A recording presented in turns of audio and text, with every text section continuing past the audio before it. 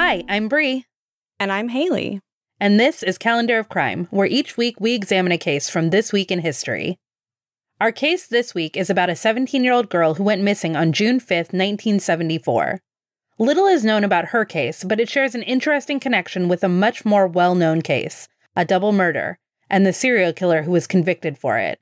Today, we're discussing the disappearance of Lynne Sjoberg.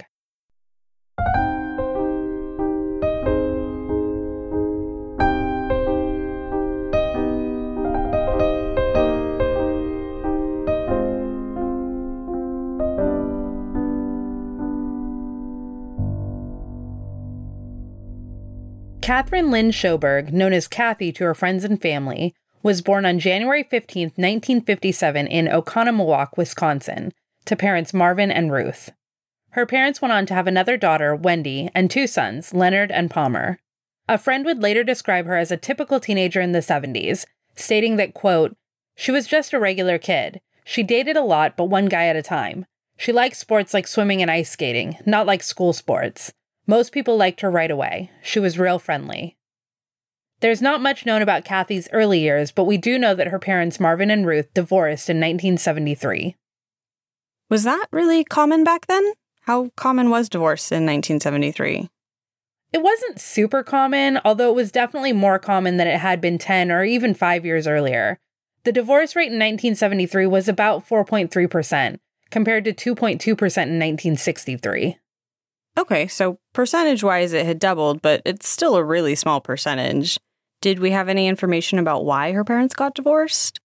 We don't know, and we can't know for sure how Kathy felt about it, although according to her friends and family, she seemed to be okay with it.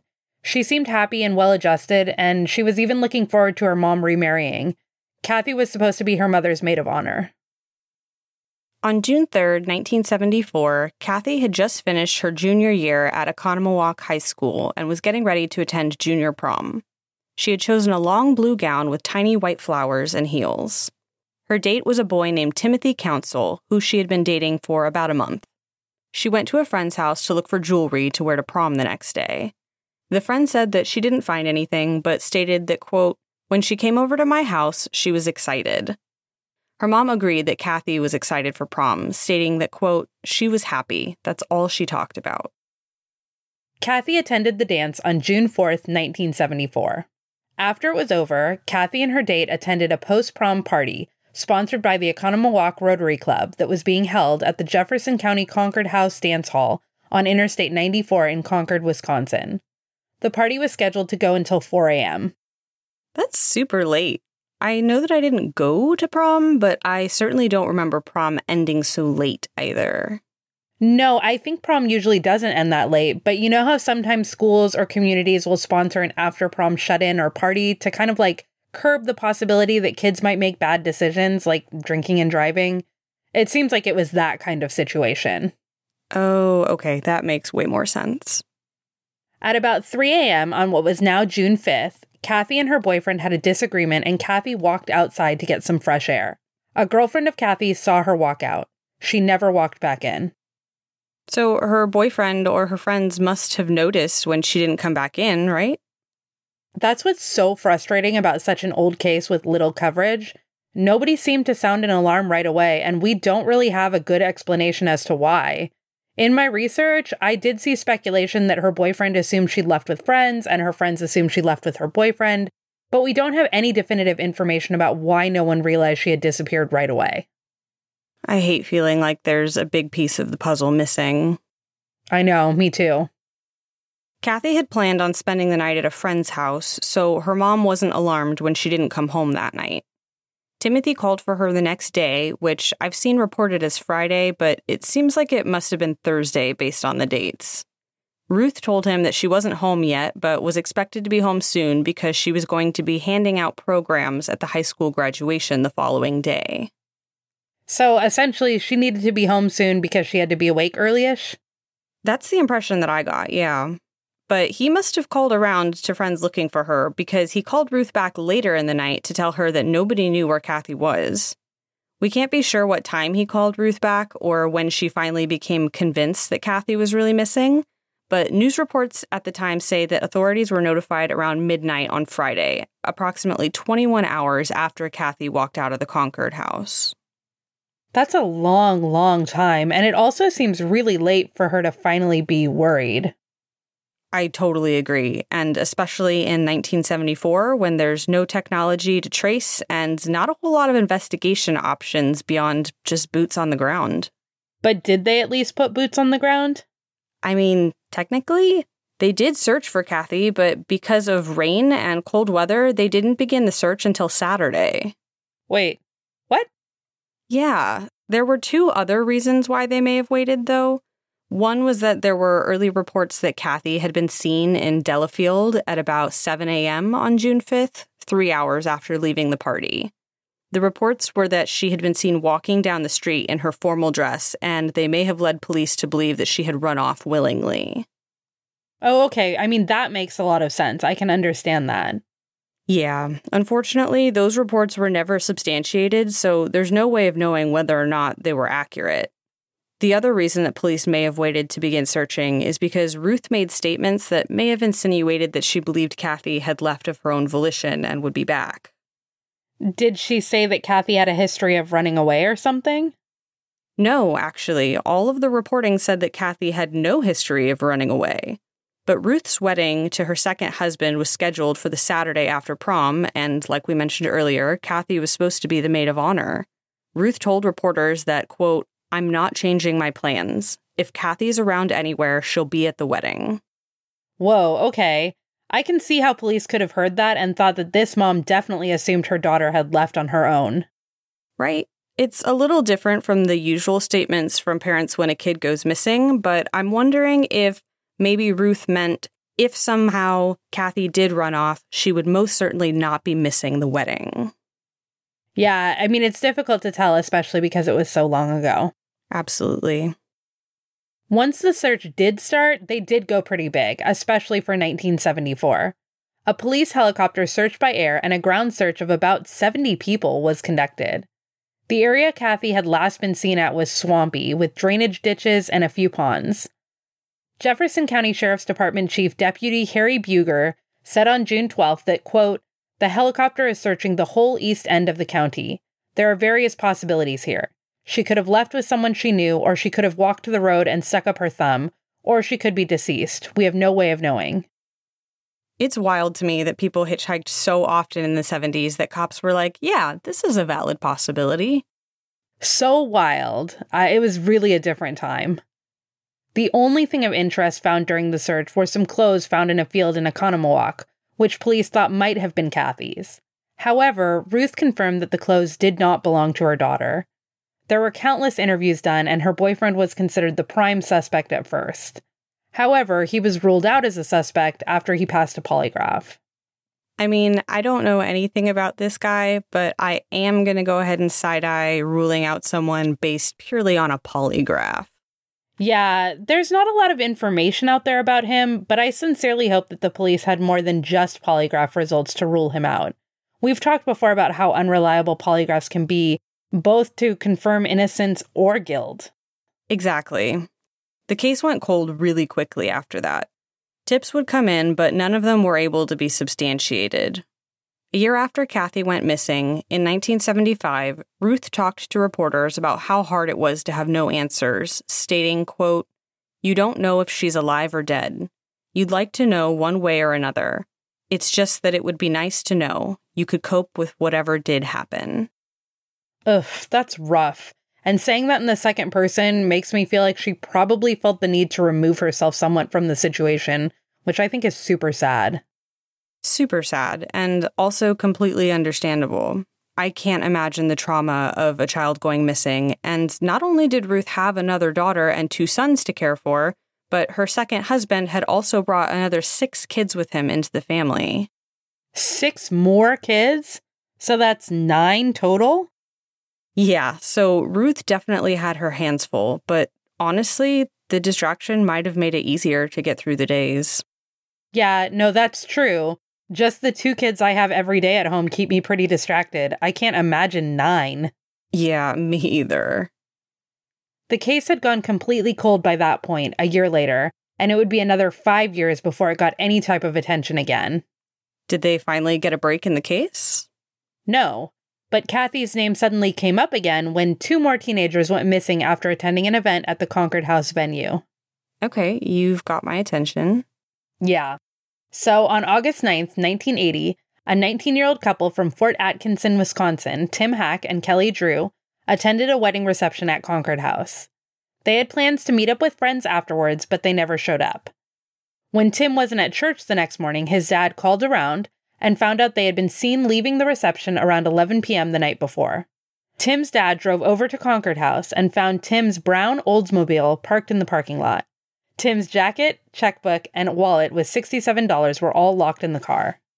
I feel like $67 was probably a pretty decent amount of money in 1980, but am I wrong? It was about the equivalent of $240 today, so not a huge amount, but also enough to make it unlikely that they had been robbed. Okay, that makes sense. Tim's father reported the couple missing and a search began. On August 15th, Kelly's ripped and tattered clothing was found in the road about 3 miles away.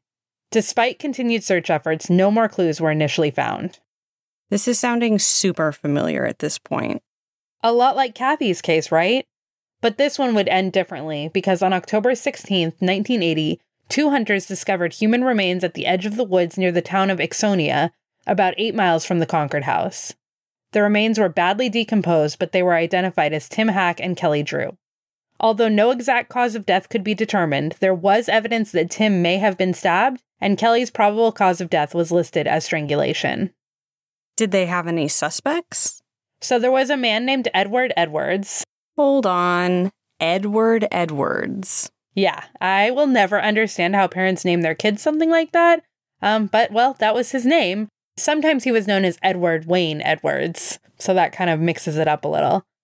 He was brought to police's attention as a potential suspect for the killings of Tim and Kelly.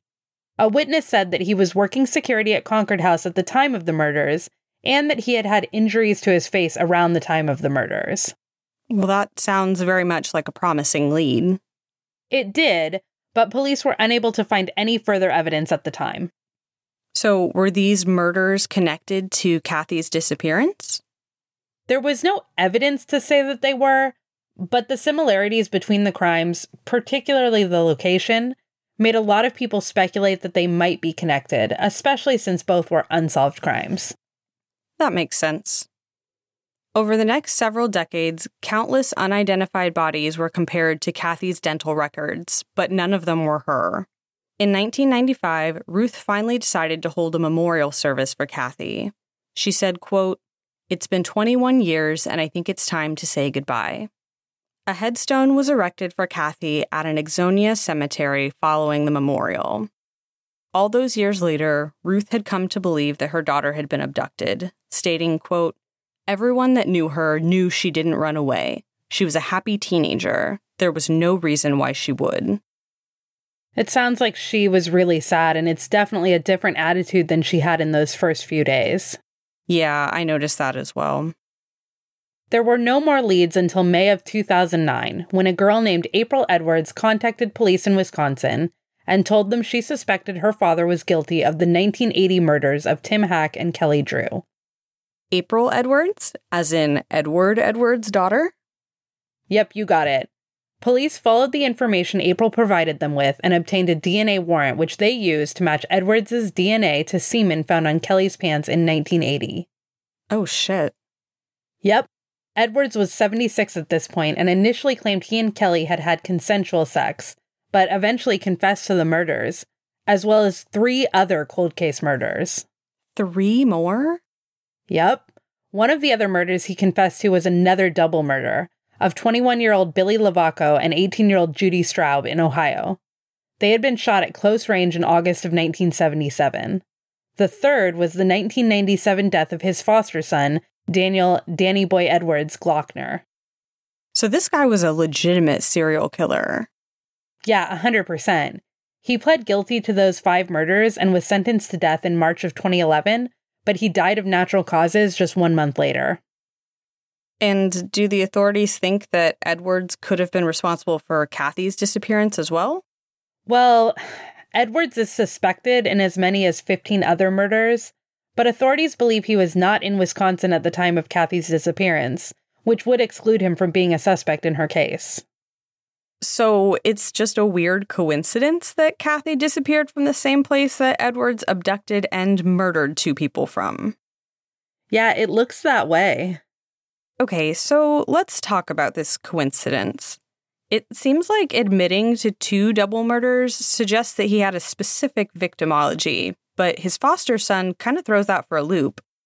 Yeah, I totally agree. That's what I thought too. But according to the source material, Edwards killed his foster son as part of a scheme to try to claim insurance money. So it seems like that was a targeted murder with a financial motive. God, that is awful. What was the motive for the 2 double murders then? Well, I couldn't find anything stating that Edwards ever explained his motives for the 2 double murders, but in both cases, money and valuables were left behind, so robbery definitely wasn't the motive. In other words, no financial motive there, which is kind of interesting since that was the motive for the murder of his foster son. In the Tim Hack and Kelly Drew case, Kelly had been sexually assaulted, but there was no evidence that Judith Straub was sexually assaulted, so even that doesn't seem like a motive. But going after 2 people seems wildly more dangerous than just going after 1. Yeah, absolutely it does. It just seems like there's so much more risk trying to attack 2 people instead of 1. Yeah, no, I totally agree. And it feels like someone who's willing to say, fuck it, I'll try to take out 2 people at once is probably capable of pretty much anything. It's possible that the motive for the double murders was just simply a desire to kill, as scary as that may sound. Or maybe he got some sort of gratification, sexual or otherwise, from feeling as if he had power over others. Ugh. And the method of killing was different for each case.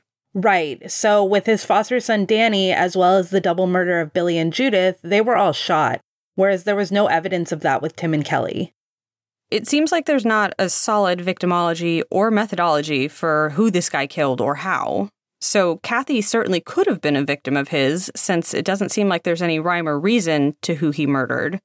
But police said that he wasn't in Wisconsin when Kathy disappeared. How were they able to verify that? Well, that's difficult to say. They do say that. And I was able to find in the source material that from 1971 to 1973, he was, get this, doing appearances speaking as a quote-unquote reformed prisoner and published a book on his supposed rehabilitation. But I wasn't able to find confirmation on his whereabouts from 1974 to 1980 when he was questioned about Tim and Kelly's murders. The irony of being a spokesperson for a reformed prisoner while on, I'm assuming, parole murdering people is not lost on me at all. So he wasn't able to be confirmed for his whereabouts from 74 to 80, which is during the time frame that Kathy disappeared in 1974. Right. He was a drifter and he traveled all around the U.S., but I have to assume that the police may have had more information than I was able to get from the internet, since they seem pretty convinced that he was not involved in Kathy's disappearance. Yeah, that's probably true, or at least I would certainly hope so. So where does that leave Kathy's case?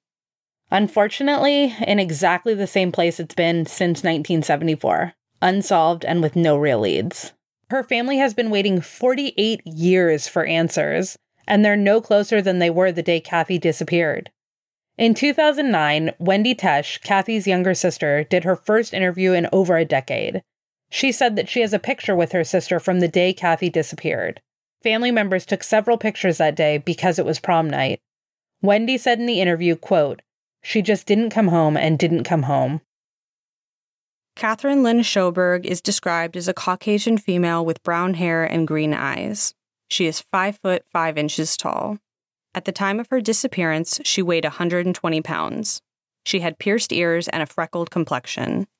Her collarbone had previously been broken and she had high cheekbones.